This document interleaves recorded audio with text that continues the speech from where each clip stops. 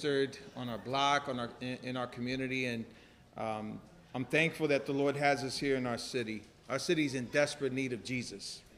I was just, believe it or not, I do have a scooter. I know y'all can laugh. Go ahead. But I have a little, I have a little electric scooter that I go through town, and I'm just riding around, seeing what's going on, and it breaks my heart to see what's happening in our city. You know, in some ways, we see these buildings being erected and, you know, all this stuff happening, which some people would say is good. But in most of our communities, we can't afford to live here anymore, you know. So there's a lot of challenges, a lot of anger and frustration happening in our communities. And so there's this tension that's out there, and we need to pray. There's tension in our city, believe it or not. Prosperity's happening in Lancaster City. But there's also tension and a serious need for the Lord. And that's why we're here. And I just to encourage you and exhort you, the world, and especially our city, can't afford for people to play games in the church. We need to be serious about our faith. We need to love the Lord God. We need to live as Christians and be lights in our city, because our city is very dark, believe it or not. So anyway, with that being said, we are in Luke chapter 12, verses 8 to 12. We're going through the Gospel of Luke together, so if you could turn there. Luke 12, 8 to 12 is our text.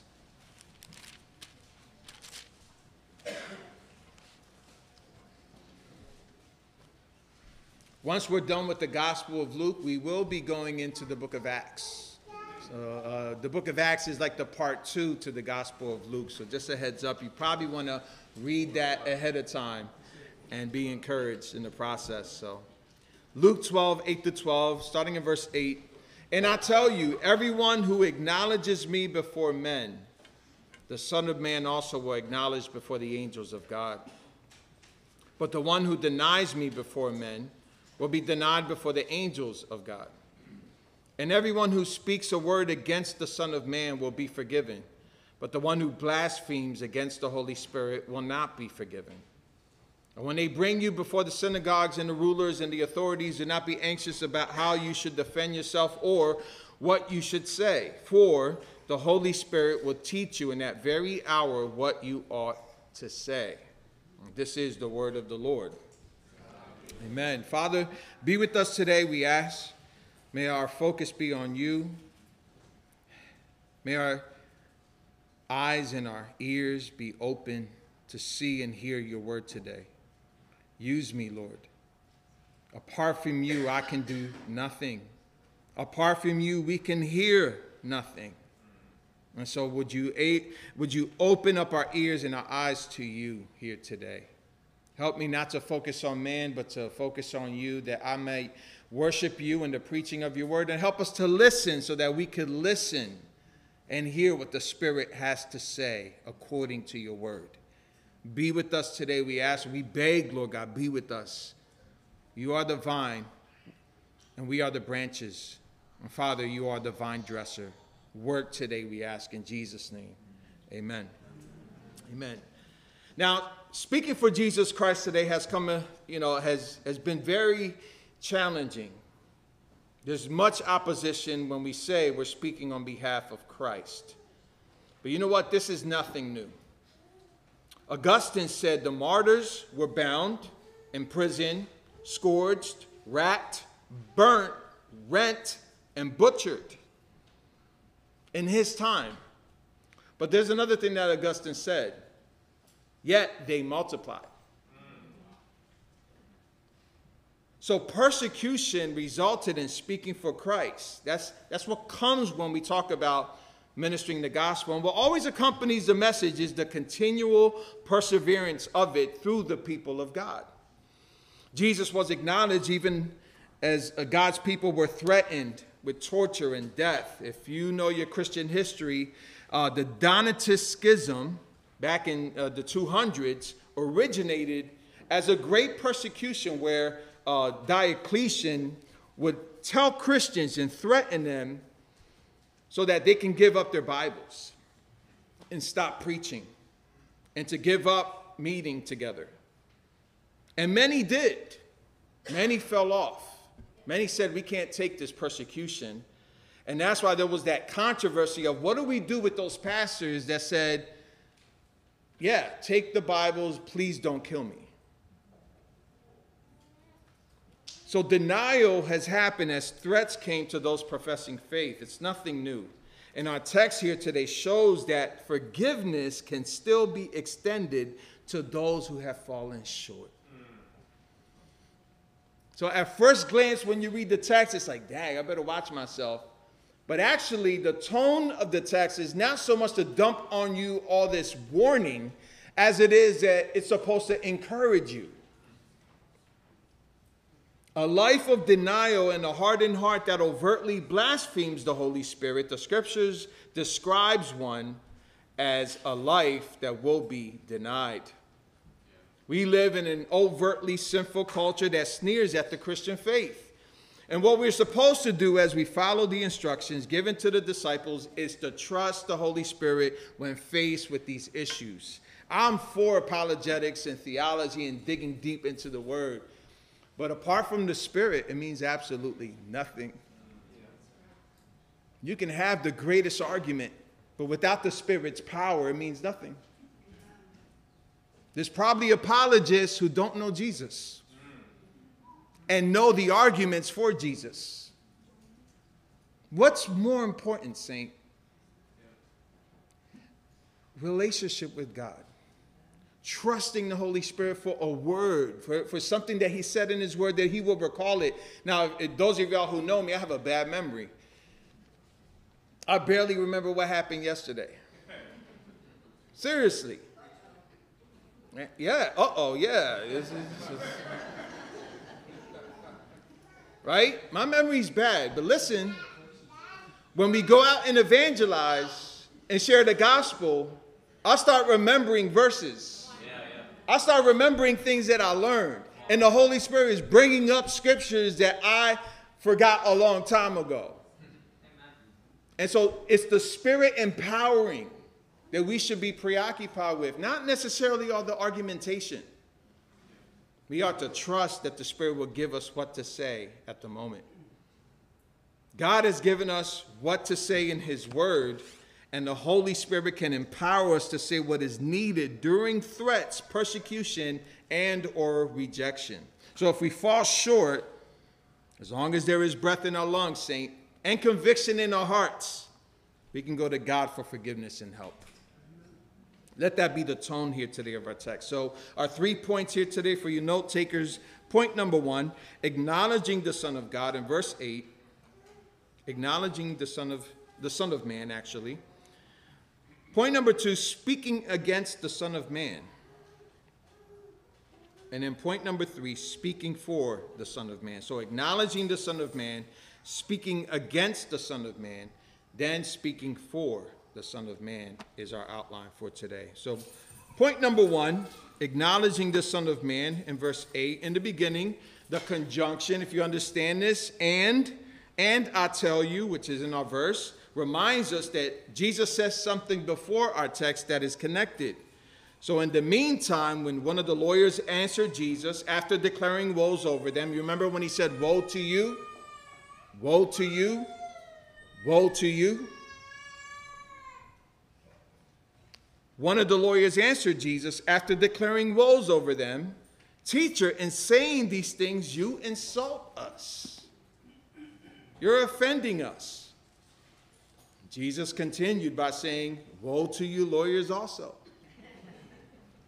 For you load people with burdens hard to bear, and you yourselves do not touch the burdens with one of your fingers. He declared woes over them because they burdened people with unbearable religious demands which they never lifted themselves. They built monuments for the prophets and their ancestors who they killed long ago, yet in their hearts they agreed with what their ancestors did. They killed the prophets and joined in their crime by building monuments while rejecting, actually at this point of time, rejecting the greatest prophet of them all. You see, Jesus began to talk about God and how he sent prophets and apostles to them, in God's wisdom he did this, and how they would kill some and persecute others. This generation, Jesus said, will be held responsible for the murder of all God's prophets. So this generation was lost. And then these religious leaders remove even the key of knowledge of God while not even being in the kingdom of God themselves. I've experienced this in the visible church. I was told I shouldn't come into church because I don't have a suit and tie. But those with suit and ties in that church probably weren't in the church. They probably weren't the church. They're preoccupied with how you look rather than your heart condition before the Lord. Thank God y'all ain't got to get dressed up in here. Amen. After saying all this, Jesus left from there, and the teachers of religious law and the Pharisees became hostile to Christ. You know, they even try to provoke him with many questions. They try to trap him into saying something that they could use against him. It was after this intense encounter that we see in Luke 12, many people following Christ. The text says thousands followed him, so much that they were trampling on one another. Then Jesus turns first to his disciples and warned them about the yeast of the Pharisees, the yeast being hypocrisy. Jesus don't like hypocrisy. And then he spoke about a time when everything that is covered up will be revealed, and all that is secret will be made known to all. So he wanted his disciples to be unwavering regarding the gospel being proclaimed. And he wanted them to do it free from hypocrisy. It would be nice if you're going to share about Jesus that you don't live a hypocritical life. That's probably the number one complaint I get from outsiders, unbelievers. Yeah, I can't go to church, full of hypocrites. They're kind of right. Look in the mirror. Amen? You didn't smell all that good this past week, y'all. You didn't look that good. There's blemishes, right? There's blemishes you can see. Shortcomings you can see in your life where you fell short of God's glory. That's okay. It's what you do with it that matters. Do you go before God confessing your sin and repenting? The Pharisees, scribes, and lawyers didn't. He reminded them that those who sought to kill them due to gospel proclamation couldn't harm them. You remember the sermon last week. The one to rightly fear is God. God has the power to kill, and he can throw anyone into hell. And the beauty of the gospel is that the disciples, along with every other believer in Jesus Christ, did not have to be afraid because God will never cast any of his children out. Praise God. Jesus meant it when he said in John 6:37, all that the Father gives me will come to me, and whoever comes to me, I will never cast out. Never means never. You know what that means? Once you're his, he'll never cast you out. He doesn't change his mind. He's like, you know what? Yeah, I ain't feeling you right now, so you got to go over here. Even though I saved you, even though you're my son and my daughter, God doesn't do that. If you're tripping, he'll correct you so that you can look more like him. He's not going to let you go as far as to stray and fall off the cliff into damnation. He will never cast you out. So you shouldn't be afraid. If God cares and never forgets every sparrow and has every hair on your head counted, why should you be afraid of the one who considers you more valuable? Our worth in Christ should compel us not only to share the gospel boldly, but it should compel a life that has no fear when it comes to our justification before God. This is the situation and what Jesus is doing here in our text. He's speaking first to the disciples, wanting to encourage them to be bold, to have no fear regarding what God has done for them. Listen to that. Listen to that here today. This is not to cause you to doubt. It should cause you to be encouraged, to have assurance of faith. Now, it's after this that Jesus continues to make the point of assuring his disciples that they will be acknowledged and that those who deny him will be denied. So what does it mean to acknowledge Christ before men? Well, acknowledging God before men means to express commitment to Jesus publicly. It is sharing about what you have in common with Jesus publicly. It is conceding to Jesus, confessing that he is true and right publicly. It is a public declaration, a profession of allegiance to Christ who is praiseworthy and true. So everyone who acknowledges Jesus before men publicly, the Son of Man Jesus will acknowledge them before the angels of God. Amen. So the designation or title Son of Man highlights Christ's human nature and servanthood. An example of this is in Matthew 8:20, where Jesus said, "Foxes have holes and birds of the air have nests, but the Son of Man, a man, has nowhere to lay his head." He is a man. But this title, Son of Man, also talks about Daniel's vision. It talks about the authority he had and the power he had in Daniel 7:13-14. So acknowledging the Son of Man means professing publicly an allegiance to him. And it means that Jesus will confess before the angels of God those who belong to him. But for those who deny him, verse 9, the one who denies me before men will be denied before the angels of God. I think it's important to know what denial means, right? Now, this is an essential question because who denied Jesus 3 times? Does that mean that Peter will be denied before the angels of God? I mean, he did deny him, didn't he? 3 times. Back to back to back. The answer is no. Denial here describes an action that happened in the past. However, unlike other verb tenses, listen, it focuses on presenting the action as a quick snapshot of how someone lived. That's the Greek tense. It provides a concise and summary depiction of a past action. It is the conclusion of a life lived that has denied Christ. It's not talking about moments where you've denied. It's talking about a life lived in denial of Christ. Does that help? Yes. Denial speaks of someone's past life. It reflects the condition one has remained in. A life of rejection will be a life of unbelief, which Peter did not stay in. If you go to the book of Acts, you see a bold Peter. You see a Peter talking in front of the synagogue. You see Peter being threatened to be jailed and to be killed, yet he continued to persevere in his preaching of the gospel. A life of denying Jesus, the Son of Man, will be rejected publicly by Jesus before all the angels of God, which proves even more that Jesus will be speaking past tense, being that it will be when one faces the angels of God. If you're in front of the angels of God, it's assumed that you died, right? And so then your life is going to be looked at.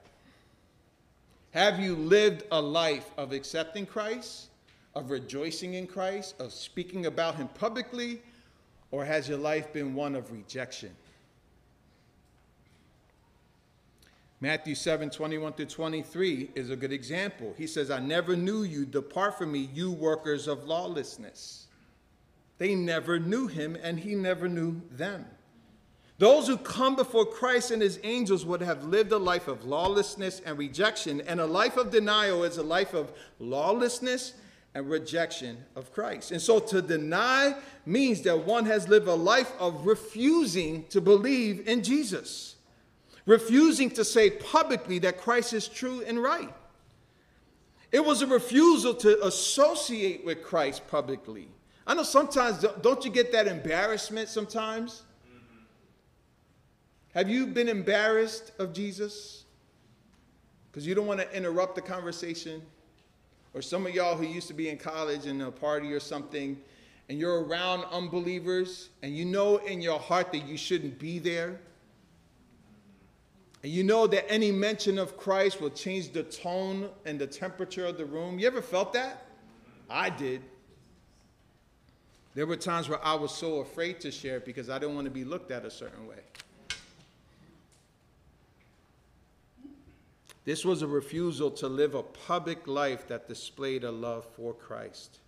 A life of doing these things where the Son of Man is not acknowledged is a life that will be denied before the angels of God. Now, this should encourage those who struggle, since we can wrestle with our issues. Example like fearing people, but acknowledging we need him shows that we have not arrived at a place of denying God.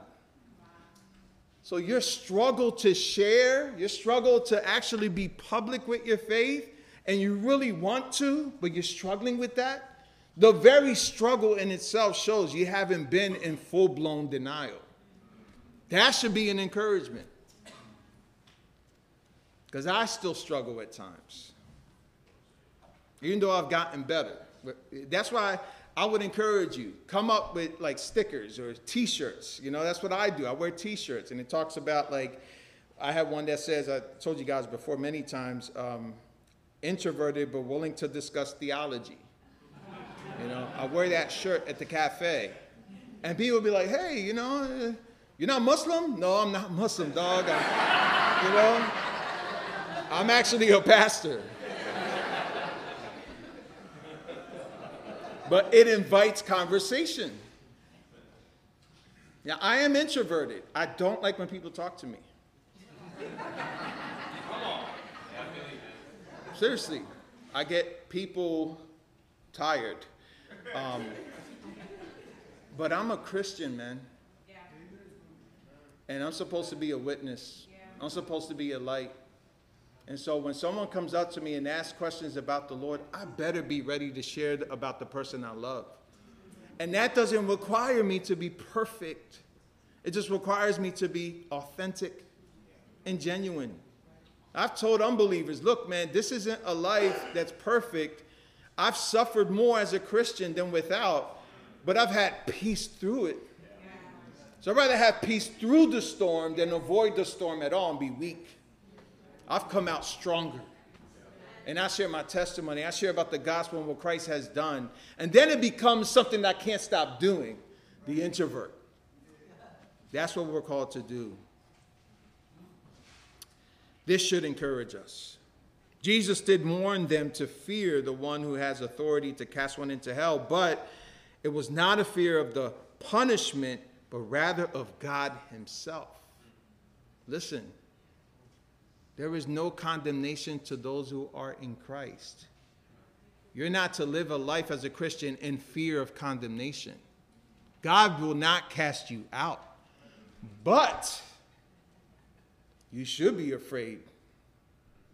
It's like, you know, if I had a healthy father example, I didn't have a good father growing up. But a good father knows to discipline his children, not abuse them. And so when the kids do something they're not supposed to do, they should rightly fear dad, right? But they also know that dad loves them. They also know that dad provides for them. I know that's hard for some of us who didn't have fathers. I get it. But as a father, I understood later on that I am to discipline my kids, but not abuse, and they should have a healthy fear of a consequence. But they shouldn't lose love in the process. So rightly fear the Lord. Jesus followed by telling them twice to fear not, because the Father's good pleasure was to give them the kingdom, not hell.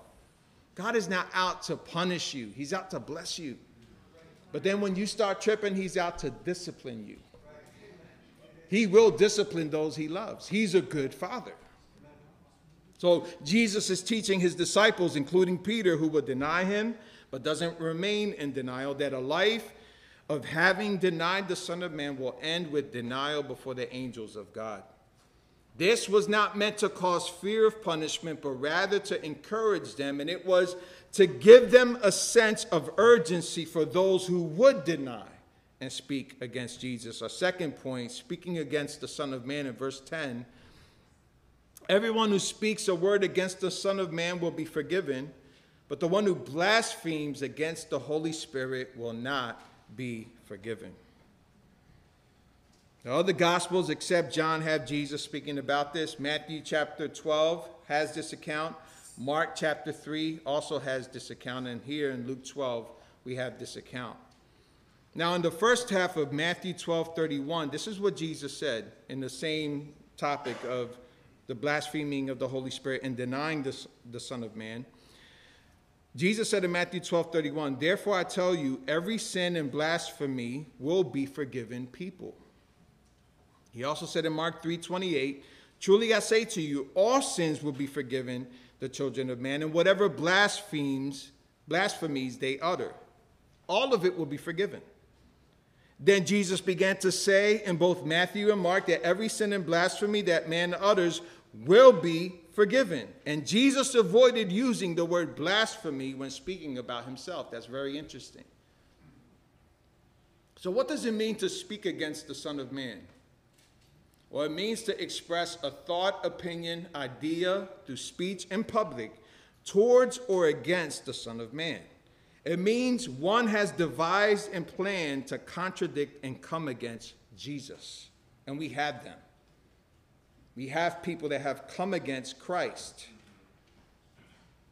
Why can this be forgiven? Why is it that you can mouth off on Christ and that could be forgiven? I get mad when some of y'all mouth off on me. And I want to show you. I want to represent. I want to tell you about, yourself, right? But not so with Christ. That can be forgiven. So what does it mean? Well, the incarnate ministry of Jesus is one of showing mercy and not judgment. When judgment was applied, it wasn't applied to us. It was applied to Christ. John 3:17, "For God did not send his Son into the world to condemn the world, but in order that the world might be saved through him." Then in John 12:47, "If anyone hears my words and does not keep them, I do not judge him, for I did not come to judge the world, but to save it." Praise be to God. Those who speak against Christ, the Son of Man, will be forgiven because judgment had not occurred through the Son yet in his humiliation. However, when it comes to the Holy Spirit, it is something entirely different. Jesus said that the one who blasphemes against the Holy Spirit will not be forgiven. Listen, I've read over 20-something commentaries on this. This has been a very highly debated topic in the church. And you know what? Today, you're not going to be satisfied with my answer, some of y'all. This has been a very difficult passage, but I did have two questions. What is the blasphemy of the Holy Spirit, and why is it a sin that cannot be forgiven? Well, the first question, why is the blasphemy of the Holy Spirit? What is it? What prompted Jesus to say this was that the scribes in Mark 3 said that Jesus was possessed by Beelzebub. Turn with me to Mark chapter 3. Mark 3, verses 28 through 30.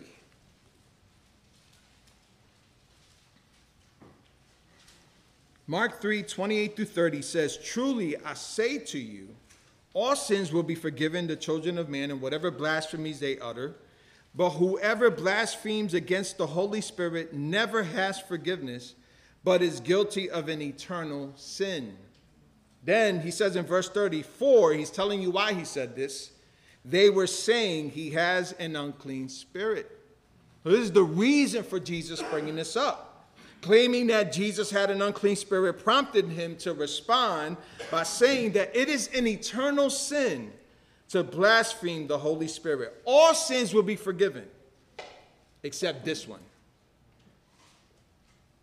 So Mark's account tells us the reason for Jesus responding with the statement clearly.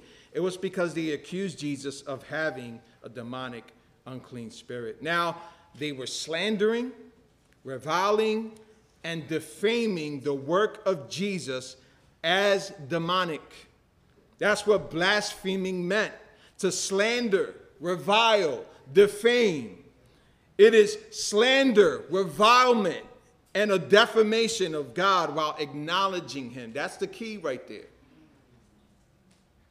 This is not just an ignorant, Jesus isn't God, Jesus is evil, Jesus didn't exist. It's not that. It's acknowledging that he did, believing that he did exist, and saying, I'm still not going to believe. It's an outright rejection. But not just rejection, it's slandering, reviling, and defaming Christ. The response here in Mark 3 tells us that Jesus said this because they accused him and his work as demonic. So blasphemy of the Holy Spirit is to call the work of the Holy Spirit demonic. But it is not just calling it that, it's believing it.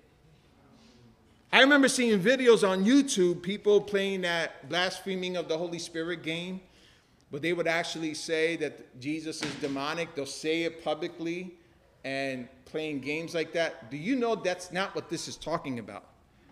You can say with your mouth, Jesus has a demonic spirit, and not mean it. I mean, it's pretty whack that you're saying that. But if you genuinely believe that, if you genuinely believe that the work of Christ in the Holy Spirit is demonic, what hope do you have? See, the claim is inseparable from belief. It's not just saying it, it's believing it. The reason why I believe this is because of the nature of what is happening in our text. Jesus, the sinless Son of Man, God in the flesh, who's in perfect union with the Father and with the Holy Spirit, is not only being called demonic. The scribes, Pharisees, and lawyers believe in their hearts that he has an unclean spirit. They believe this so much that they wanted to kill him.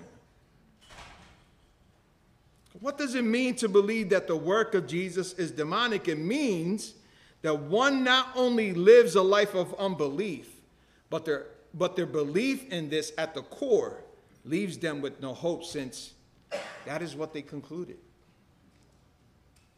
J.C. Ryle says this, and I love his commentary on this. He said, the great question of the unpardonable sin and the possibility of falling into it in modern days is a distinct branch of the subject and is not the chief point of the passage before us. Be careful.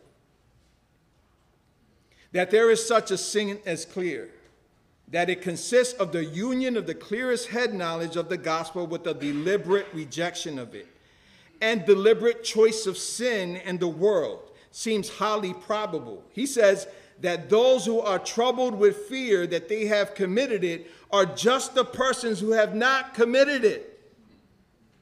Is the judgment of all the soundest of the divines. Utter hardness, callousness, and insensibility of conscience are probably leading characteristics of the man who has sinned the unpardonable sin. He is let alone and given over to a reprobate mind. This is so important. If you're here struggling with the fact that you might have been that, you're not that. The person who's condemned and reprobate doesn't preoccupy himself with whether he did that or not. So if you're here today and you're wrestling like, dang, I wonder if I did that, your wondering of it is proving you haven't done it yet. Praise God. This is so important because, listen, legalism, I didn't grow up in church, but I had a lot of experiences in legalistic Hispanic churches. And they would threaten their own members with blaspheming the Holy Spirit. That is not what this is for. This is descriptive of those who went as far as to be calloused so much that they overtly and publicly reject Christ. But if you're here today and you're struggling in your faith, and you're wondering, did I do this or not? You qualify as someone who hasn't done it yet. This is not you. And so what is the blaspheming of the Holy Spirit? Listen, It is the conclusion of a person's life as one that has rejected the work of the Holy Spirit to the point of being left with a condition that will not receive forgiveness and shows only a hard and calloused heart that can never come to repentance. Praise God. Because you know what? I haven't gone as far as to have a calloused heart. I struggle in my faith sometimes. I struggle. I wonder. You know, and your assurance sometimes, right? Some of you struggle with assurance. The fact that you struggle with assurance is assurance. Praise God. Because I'm alive.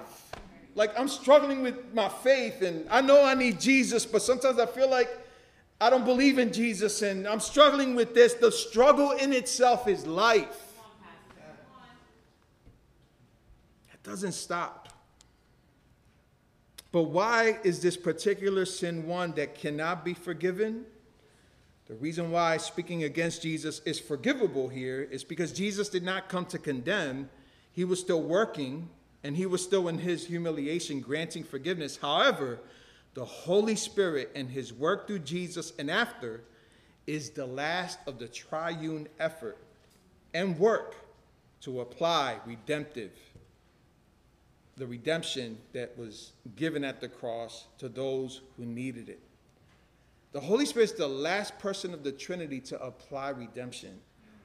A slandering, a reviling, a defaming of that, a complete rejection of that will produce someone who is seared in their mind, depraved and given over, someone who has concluded that God is not for them. Paul warned Timothy about them in 1 Timothy 4. The Spirit says that in latter times, Paul says, some will depart from the faith by devoting themselves to deceitful spirits and teachings of demons whose conscience is seared. Seared meaning that you're numb to the things of God. And not only numb, but overtly against it. Many have feared whether they have committed the eternal sin of blaspheming the Holy Spirit. Here's how you know. Again, if your life hasn't overtly and passionately slandered and defamed the work of God, if you are still acknowledging that God is needed and you still live, you have not committed this sin. If you have anything in you that professes a need for God, that is a sign that you have not committed this sin. Jesus is describing to the disciples the condition of those who rejected him and called the work of the Holy Spirit demonic and would never come to repentance. He's speaking of a callous state and hopelessness, which the scribes, lawyers, and Pharisees had, and it actually was proven in their rejection. So this in turn should encourage the disciples, because even later, when Peter denies Jesus 3 times, it will be forgiven. And Peter would not live a life of denial. The disciples left Jesus at his arrest, yet they will live lives of martyrdom, proving that Jesus would not deny them later. They left Jesus, they denied him 3 times, and what does he do? He goes back to them and says he loves them. If I was Peter, I would have been like, hold up, Lord, you said if I deny you, you would deny me. What did Jesus do? Do you love me? 3 times. Do you love me? Yes, Lord, you know I love you. You know all things. Feed my sheep. Do you love me, Peter? You already heard what I had to say, Lord, yes. Feed my lambs. Go and preach. You're forgiven. Because you're not going to live a life of denial. Do you know that even after Peter preached, we see later in the book of Acts and even in Galatians, Peter messed up again. He was chilling with, the circumcised, or the circumcised group that believed everybody should be circumcised. He was chilling with them, and then when the Gentiles would come in, he would act like he didn't know them. That's a gospel issue. And it took Paul to rebuke him openly for it. Peter didn't live a perfect life, no matter what Rome says. But he knew Jesus, and he messed up, and he was still his. Listen, this in our text was to assure them that even in their sin of denying Jesus and leaving him at his arrest, they would be forgiven and even compelled to lose their lives after. Those who are troubled with fear that they have committed the eternal sin are just the persons who have not committed it. I believe this would have reminded the apostles in the book of Acts when facing their persecutors. I believe this had the opposite effect. Instead of causing the disciples a fear that would paralyze them, it would encourage them to do gospel ministry.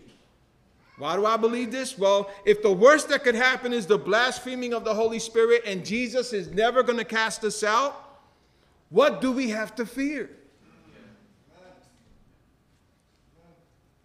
If the worst that could happen is that at Judgment Day, Jesus says, I never knew you, but I know I'm his, and I live a life of repentance and confession of sin, when I go to him, he's going to say, well done. And if I'm his, blood bought by the blood of the Lamb, saved, sanctified, filled with the Holy Ghost, if that's me, I'm going to go before him assured. Because the worst that could ever happen is behind me. He will never cast us out. He will never say you're worthless. He will never say, man, you had this wrong, you had this. No, he's going to say, well done, good and faithful servant, come in. This would encourage the disciples. They could face anything and speak for Jesus in boldness and with conviction. To close, the third point, speaking for the Son of Man in verses 11 through 12. Verse 11 says, and when he bring you before the synagogues and the rulers and the authorities, do not be anxious about how you should defend yourself or what you should say. Jesus tells his disciples of three groups they would face. Number one, the synagogues. The synagogue was the modern-day church at that time. Jesus is telling them that when being brought to religious communal gatherings at the synagogue, don't be anxious. Don't try to defend yourself. Notice what he doesn't say. He doesn't say have a good argument. He doesn't say defend yourself. He doesn't say make sure you have a good counter argument. Go to seminary first. He doesn't say that. He says, trust that the Holy Spirit will give you what to say. Second, the rulers. There are those in charge of the local civil authorities. By rulers, it means those in authority. Being brought before the rulers would have meant that there would be accusations of coming against the state. But even with this being the case, what would happen in the book of Acts? They would have boldness and courage because the Holy Spirit would be with them.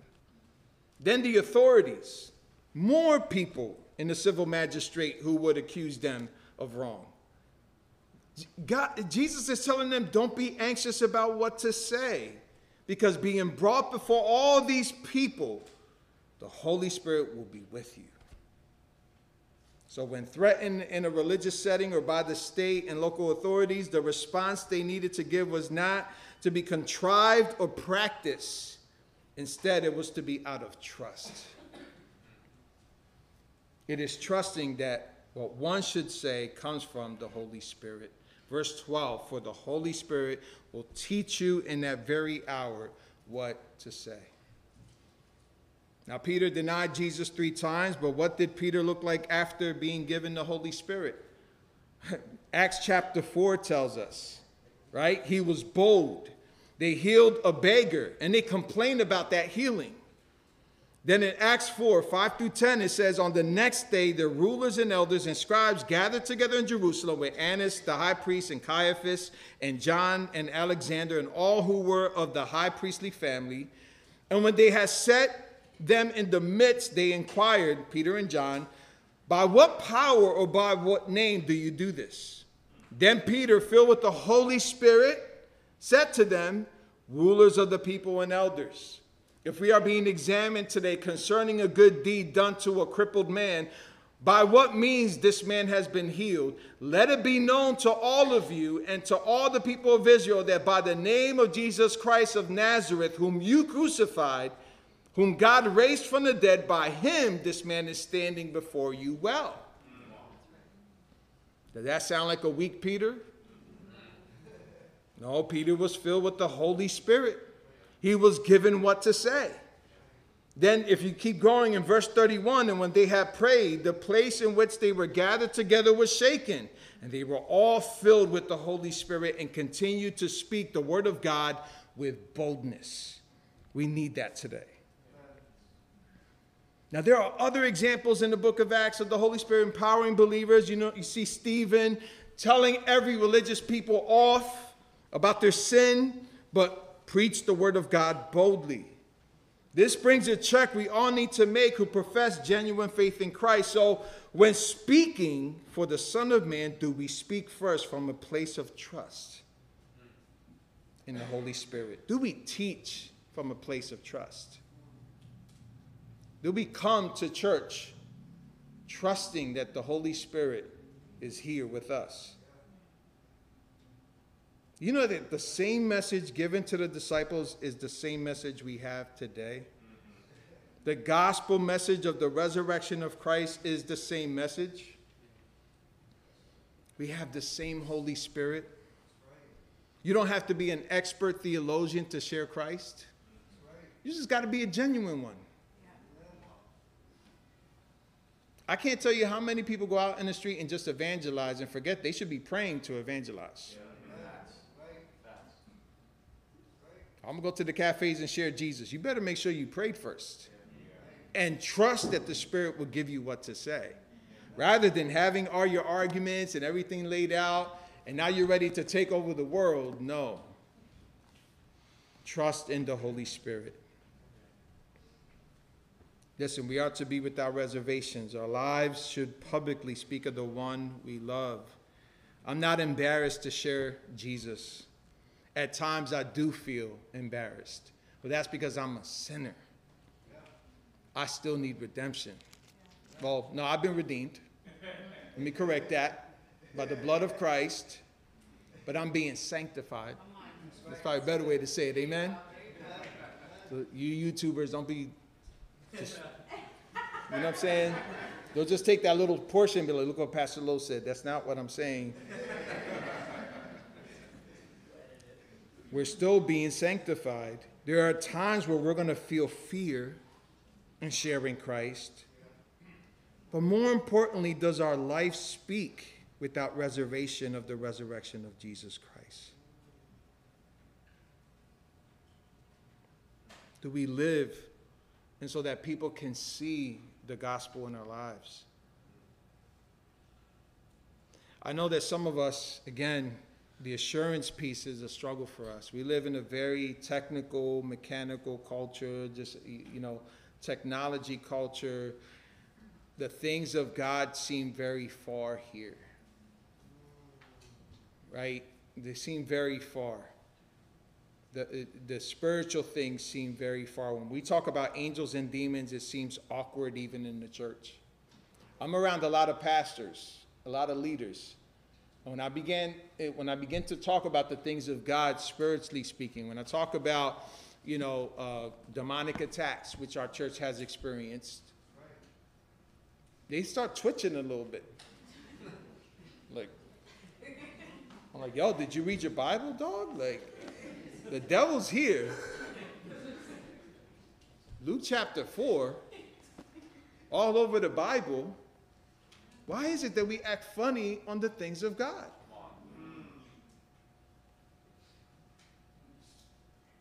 We're at war. There's a battle for your soul. The moment you step out of here, the devil's working 24/7 to take you with him. The question is, do you have authentic faith to survive? Forget perfect faith. None of us have it. But do you live with authentic faith? Are you broken when you sin? Are you broken when you fall short? And instead of being an expert at every argument and topic, maybe you should be on your knees more and say, Lord, give me the thing to say for this person who needs you. That's a better place to be. And thank God that those of us who are here who struggle with assurance will say, you know what, sometimes I don't think I'm saved. And sometimes it feels like I'm not a Christian. And the fact that you wrestle with that, the fact that you're here, the fact that you'll raise your hand, the fact that you come on some Sundays and you don't want to be here, but you come anyway, there is life in you. All of us struggle with our faith. The disciples would. Peter did.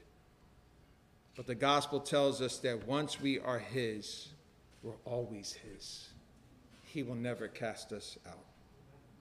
Let us pray. Father, we thank you. We ask that you be with us. Prepare our hearts today for communion, Lord. Be gracious, be merciful. Help us to know you and know that you are